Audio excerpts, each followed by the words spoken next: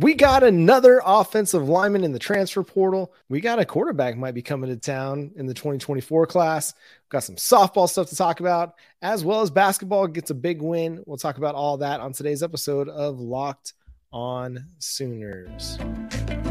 You are Locked On Sooners, your daily podcast on the Oklahoma Sooners, part of the Locked On Podcast Network, your team every day.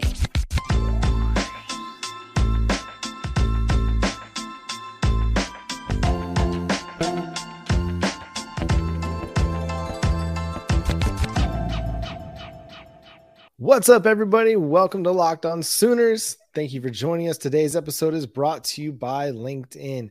LinkedIn helps you find the new candidates you want to talk to, the best candidates you want to talk to faster. Go to linkedinjobs.com to post your job for free. That's linkedin.com/lockedoncollege to post your job for free. Terms and conditions apply. Thank you for joining us. My name is John Williams. You can follow me on Twitter at John9Williams. He's Josh Helmer. You can follow him on Twitter at JoshOnRef. You can also follow him Monday through Friday from 9 to noon on 94.7 The Ref. Not follow him. You can listen to him. It's been a couple of days since we recorded, Josh. So I think I'm a little bit out of practice. But how was your weekend, man? How you doing? It was good. Yeah, had a great weekend. And hey, you can follow, you can listen, whatever. Right over at 94.7 The Ref, or download the KREF app. That's an easy way to stay in touch with myself and everybody over at The Ref, which, oh, by the way, speaking of dialing in, why not dial in to us on Monday night? We'll have the live show. We love hearing from everybody for Monday night's live show. We'll be sharing out the YouTube link, I'm sure, sometime early on Monday. So you'll want to stay tuned for that. Big news for Oklahoma, as it has been a portal haul for the ages, John, and it continues with a big-time flip for Oklahoma. It looked like Nebraska had swooped in and outmaneuvered, out-angled both Oklahoma and Iowa. Not so fast, my friends. Lee Corso style. Oklahoma flips Walter Rouse back from Nebraska. So the big offensive tackle from Stanford, I want to say off the top of my head, 39 starts that he had made with the Cardinal, but it's a bunch, right. A bunch of starts that he had made with Stanford. And again, you get a flip here, John, that is very, very important for Oklahoma. You just kind of look at what the landscape for Oklahoma's offensive tackle situation, what it looks like. I told you when we were having the conversation last week, okay, would you rather have Rouse or would you rather have Matt Lee? If you could just pick one of the two. And to me, it was Rouse, just simply based on the need of the position, both Anton Harrison and Wanya Morris moving on for Oklahoma. Obviously, would have been a coup if you could have wound up with both. It looked for a split second, John, like you were going to wind up with neither. But now, obviously, Oklahoma flips Rouse back away from Nebraska. And I think just because of, obviously the two gentlemen that we mentioned there that were starters that are moving on to the National Football League because of the Sexton injury right at the end of the season, John, to me, this is a gigantic recruiting win for Oklahoma to try and be competitive again straight away with some portal help here at offensive tackle. They needed it. They got it. Yeah, a great addition. And as you mentioned, getting a flip from Nebraska, a guy that he was considering Nebraska, he was considering Iowa, landed with the Oklahoma Sooners. You beat out Matt Rule. And yes, I know Matt Rule's been away from the game, but it's a dude that he carries weight in the college football world. He carries weight on the recruiting trail. There's a reason he was able to rebuild Baylor to what it was after the whole Art Briles fiasco that happened down there in Baylor. I feel like that's undermining what happened down there at Baylor just to simply call it a fiasco. But to be able to rebuild Baylor the way he did in such a short amount of time, get back to Nebraska, they're already doing some really nice things on the recruiting trail. And they thought they had Walter Rouse. You add a guy with more than 2,500 collegiate snaps, all at left tackle. This dude's been starting since he was a true freshman. Now, Stanford's not going to throw the ball a ton, so maybe his pass blocking is not going to be up to what you might expect out of that guy, but he's played it a ton. You know you're going to get a good run blocking left tackle out of Walter Rouse, which is something you need with Anton Harrison moving on to the NFL. You need somebody that you can plug and play over there at left tackle, considering you still have right guard, right tackle that you got to figure out. You feel like you got a good answer at right tackle with Tyler Guyton. You think you might have a couple options there at right guard with Caleb Schaefer that came in through the transfer portal. You also got Jake Taylor. You got Savion Byrd, Aaron Park. You got some options on the interior offensive line. It's just a matter of Caden Green. You got options, but you want to have some competition some places, but you also want to be able to feel like, okay, as we talk about every week, and when we talk about the transfer portal, you want to have a solid floor at some point. And with a guy like Walter Rouse, if somebody was to come in and beat him out for the starting job, that's great. Maybe not great for Walter Rouse, but it's great news for you as the Oklahoma Sooners. That means you have a guy that was far and away, head and shoulders better than a dude with 39 starts and 2,500 snaps at left tackle. So if Walter Rouse is your starting left tackle, that's great. If somebody else turns out to be better than he is and is your starting left tackle, that's great. That's fine.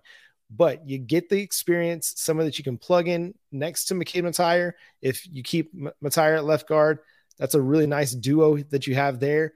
If it ends up being Schaefer or one of the younger guys over there at left guard, then you have an experienced player playing right next to him that's going to help him transition into a starting role or help Caleb Schaefer kind of take the step up to Power 5 level. And then, then you're kind of only looking at like, okay, Andrew Rame at center, then whoever your right guard is, and then Tyler Guyton at right tackle. It helps you answer one of those questions.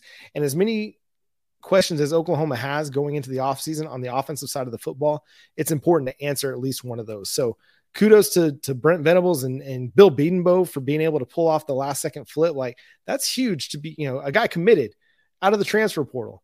So you feel like when a commitment happens out of the transfer portal, that it's pretty solidified because they don't have long to flip. They don't have long to turn, course because classes are about to start.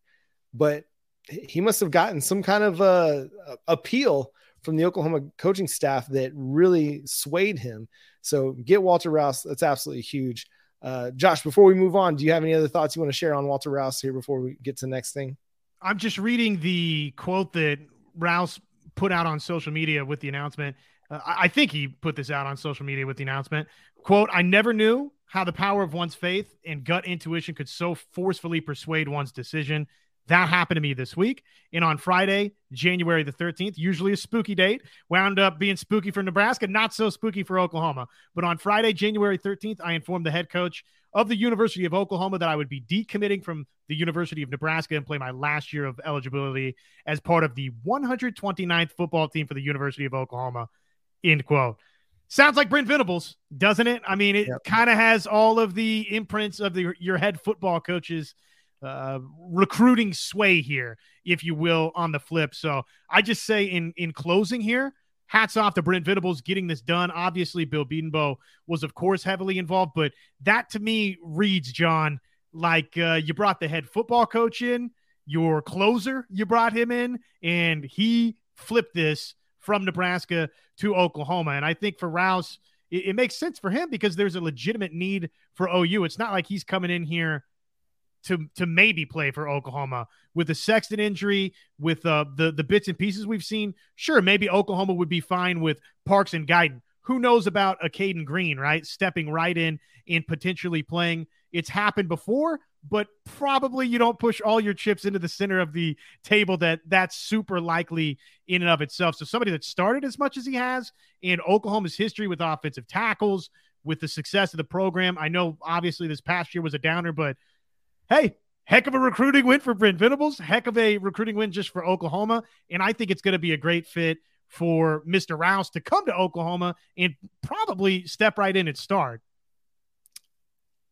And it gives him a chance to kind of raise his NFL draft profile, because you go to a guy, Bill Bedenbaugh, who's had a lot of success at putting guys into the league. I mean, Anton Harrison is a Bill Bedenbaugh guy, looking like he's going to be a first-round draft pick. So Walter Rouse can come here. If he has a great season with Oklahoma, potentially he puts himself into that top 50, top 100 discussion at left tackle or offensive tackle. Before we get to our next topic, which we're going to discuss Michael Hawkins, the 2024 four-star quarterback, let's talk to you about LinkedIn. If you're looking to get ahead of the competition and figure out who to hire, LinkedIn Jobs is the place to go. As a small business owner or hiring manager, you know that success in 2023 all depends on the team members you surround yourself with. And that's why you got to check out LinkedIn Jobs. With LinkedIn Jobs, you can hire qualified candidates more efficiently by matching open roles with people who have the skills, values, and experience to help you achieve your goals. LinkedIn Jobs helps you quickly attract qualified candidates to your open jobs with targeting tools that go beyond resume data by using insights from your job post, company and their 875 million member profiles to put your post in front of the most qualified candidates. LinkedIn Jobs make it easy to screen and rate applicants based on your job qualifications, all on one platform. It's why small businesses rate LinkedIn Jobs #1 in delivering quality hires versus leading competitors. LinkedIn Jobs helps you find the qualified candidates you want to talk to faster. Post your job for free at linkedin.com/lockedoncollege. That's linkedin.com/lockedoncollege to post your job for free. Terms and conditions apply. So Josh, we're going to talk about Michael Hawkins, but I also want to talk to y'all about the Locked On College Basketball podcast. Thank you for making Locked On Sooners your first listen every single day. Now make sure you check out our brand new podcast on the Locked On Podcast Network, the Locked On College Basketball Show. Everything you need to know about college basketball in one place, plus hear from big name experts, insiders, coaches, and players. Locked On College Basketball, available on YouTube or wherever you get your podcasts. So Michael Hawkins, 2024 four-star quarterback, seems to be the guy that's being targeted for the Sooners at quarterback in this cycle. Last summer, not minutes after he announced he received an offer from Oklahoma, Parker Thune put in a crystal ball for the Sooners. Later on down the road, I think it was maybe in August, Josh McCuistion from Sooner Scoop at Rivals put in a Rivals Future Cast. Not a little bit later in the fall, maybe it was October, Sam Spiegelman of On3 issues an On3 prediction for Michael Hawkins to the Sooners. And then today, Sunday, Nick Harris of Rivals also issued a Rivals Future Cast. Now, Michael Hawkins is set to commit on January 31st. Been through a bit of an ordeal. If you haven't heard about it, you haven't read about it, his house was defaced with some racial slurs that led him to transfer from Allen to Frisco. Now I'm blanking on the name of it, but to one of the schools in Frisco. So he and his family have been through quite a lot over the last month, and doesn't seem like there's any change to his timeline on a commitment, but that's just kind of all the things that are going on with him right now. But what would it mean, Josh, if the Sooners were able to get a commitment from Michael Hawkins here at the end of January? Frisco Emerson, by the way. Thank you. Where Michael Hawkins, where Michael Hawkins has transferred to. Well, what would it mean? It would mean that Oklahoma's got a blue chip quarterback committed on in the 2024 class. I know, pretty no-brainer statement right there, but we've seen the effect of that, the trickle-down effect in a recruiting class, in a signing class, ultimately, a lot over the last however many classes for Oklahoma, because Oklahoma keeps getting commitments from and ultimately signing blue-chip quarterbacks. And when that's the initial foundation of your class, John, it sets you up, of course, to go get the skill guy, the couple of skill wide receivers, couple of running back skill guys, offensive tackle, interior offensive lineman, everybody offensively. It sets you up to be very, very attractive in that sense. And then, for Michael Hawkins, we heard Parker Thune. I would encourage everybody I'm trying to think what day it was that we had Parker Thune on most recently, but probably a lot of areas, a lot of places you can go find Parker Thune's thoughts on what a Michael Hawkins commitment to Oklahoma would mean. But he did join us here on Locked On Sooners recently, and there's a number of names that Michael Hawkins is connected to, a bunch of guys in that Metroplex area that, again, you get a commitment from Michael Hawkins. They know Michael Hawkins. They've competed against Michael Hawkins. Some of these guys play with Michael Hawkins. So you get that commitment, and all of a sudden you're automatically a more attractive destination because of that. So that's number one. And then just the general, hey, you add a talented quarterback, John, that whether it's, somebody that plays with Michael Hawkins or goes up against him, or just kind of hears the word of mouth or sees Michael Hawkins at one of these showcase events down the line, it gets Oklahoma's foot in the door for those types of other prospects as well. So it's just huge, man, when you can get a commitment from a quarterback to start a class. And, oh, by the way, Oklahoma in general, John, is looking for its first commitment in the 24 class. So, regardless of who it's from, it'd be nice to get a commitment. And if you hadn't had a chance to watch Hawkins play, I highly recommend going to his huddle, checking out his highlights, because the dude is just really easy with the football. Like, he throws the ball really easily. It just seems to glide out of his hands. He's very, very nimble and elusive in the pocket. When pressure is getting to him and the pocket's breaking down, he's able to avoid it, find new space, and he always keeps his eyes down the field, looking for the play down the field. He can run. He can run away from everybody. at least at the high school level. He's just got that kind of speed to get away, but he's also a big dude, 6'2", could stand to add some weight as he, continues to fill out. He'll be a senior next year, but I'm really excited about this kid. I'm not going to say he's going to have the same kind of trajectory that Jackson Arnold had this past season, but I feel like he has a chance because he is so good with the football. He can throw the ball everywhere you want him to throw it. And he's such a good runner that he could have that kind of an impact at Frisco Emerson that Jackson Arnold had at Denton Guyer. Now we'll see how it all kind of transpires and plays out, but the dude is a really, really good football player. Don't let that, 7-5 record this past season at Allen High School kind of fool you. He's a really good player. And I think if he's the next kind of quarterback for the Oklahoma Sooners, that's a really good 1-2 punch that you have going into the SEC with Jackson Arnold and Michael Hawkins at quarterback.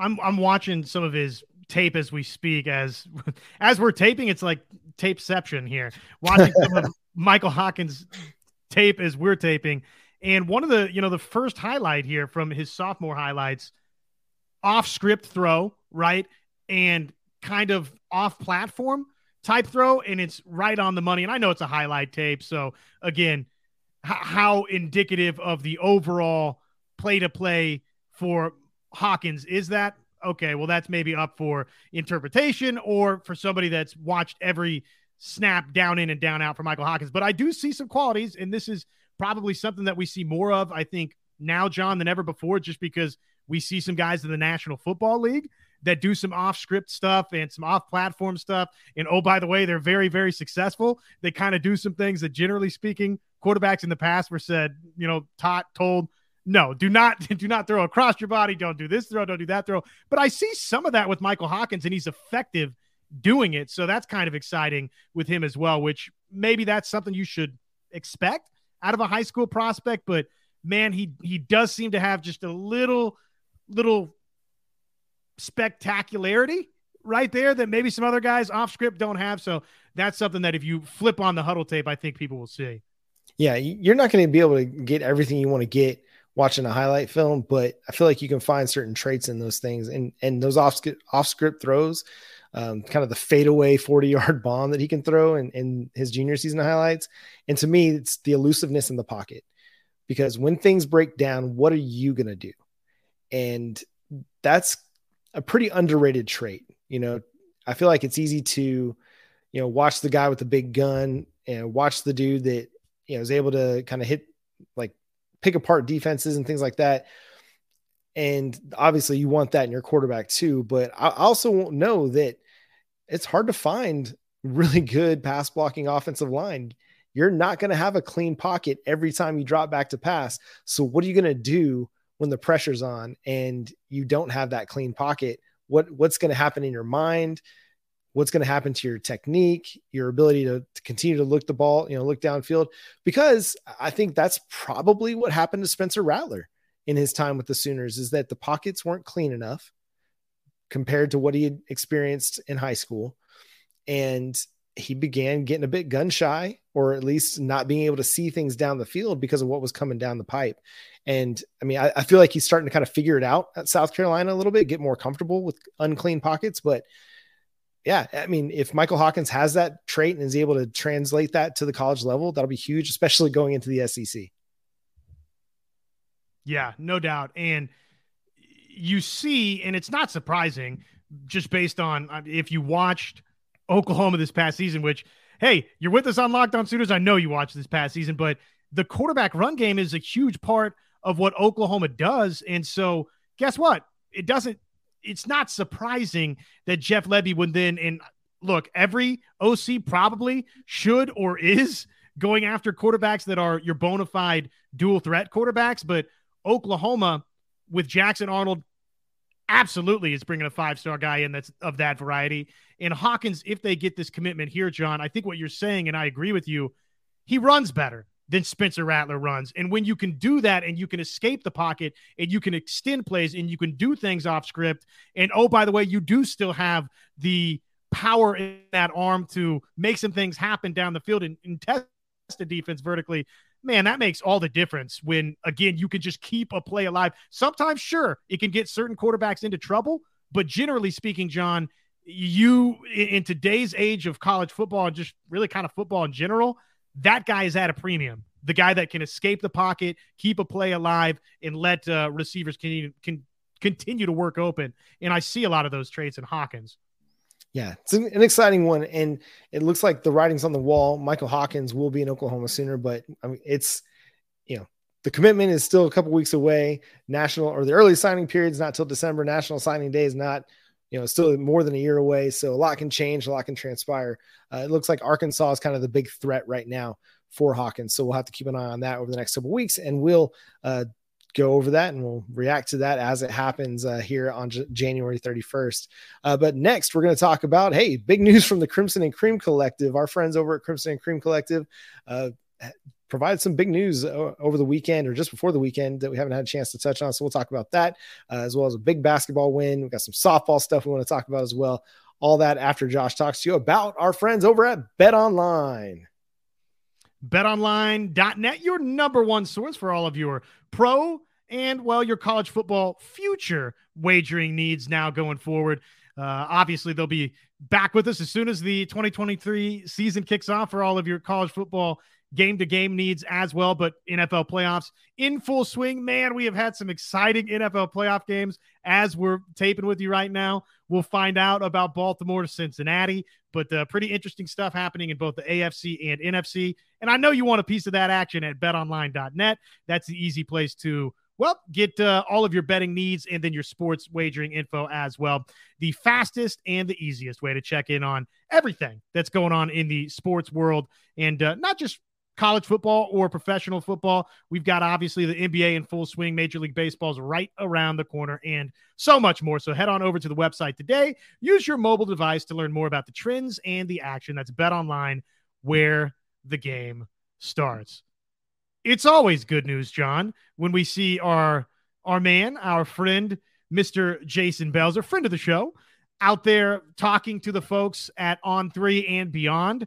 I'm looking at this aggregated report actually from 24/7 Sports with my brother Joey, but it was first reported by On3 Sports' Jeremy Crabtree that everybody at Oklahoma, the scholarship players for the football program, John, transfer additions, walk-on additions, mid-year enrollees, everybody's getting a piece of the Crimson and Cream collective pie, if you will, at the University of Oklahoma. And as we enter this NIL world of college football, this transfer portal world, I think the transfer portal success, John, kind of speaks for itself. You see somebody like Walter Rouse, we opened talking about him tonight. He flips from Nebraska. I don't have it on any sort of authority that the Crimson and Cream Collective or name, image, and likeness was a big part of that for OU, but you can kind of put two and two together that probably on some level it was a factor, right, for Oklahoma, and really just for this transfer portal season haul for OU in general. It's been a successful factor for the Sooners, which it needs to be now and going forward. And I think this is just another representation of that, John. Oklahoma's getting competitive in this NIL market, and the Crimson and Cream Collective is doing some serious big-time things. I think about somebody like a Gavin Freeman that obviously has made contributions to Oklahoma. He arrives as a non-scholarship Sooner. And guess what? Because of the Crimson and Cream Collective, he's not a scholarship guy, John, but depending on what some of those financial numbers look like, he's basically a scholarship guy, right? And Oklahoma finds a way to widen its roster because of something like the Crimson and Cream Collective, which is huge news for OU now and going forward. Yeah, if you don't have to use a scholarship on a guy like Gavin Freeman, he's able to get some revenue, some reimbursement, so to speak, from Crimson and Cream. It just helps you. It helps you keep a guy that's able to contribute. And I think it did help. It has helped on the transfer portal. It has helped on the recruiting trail. Yeah.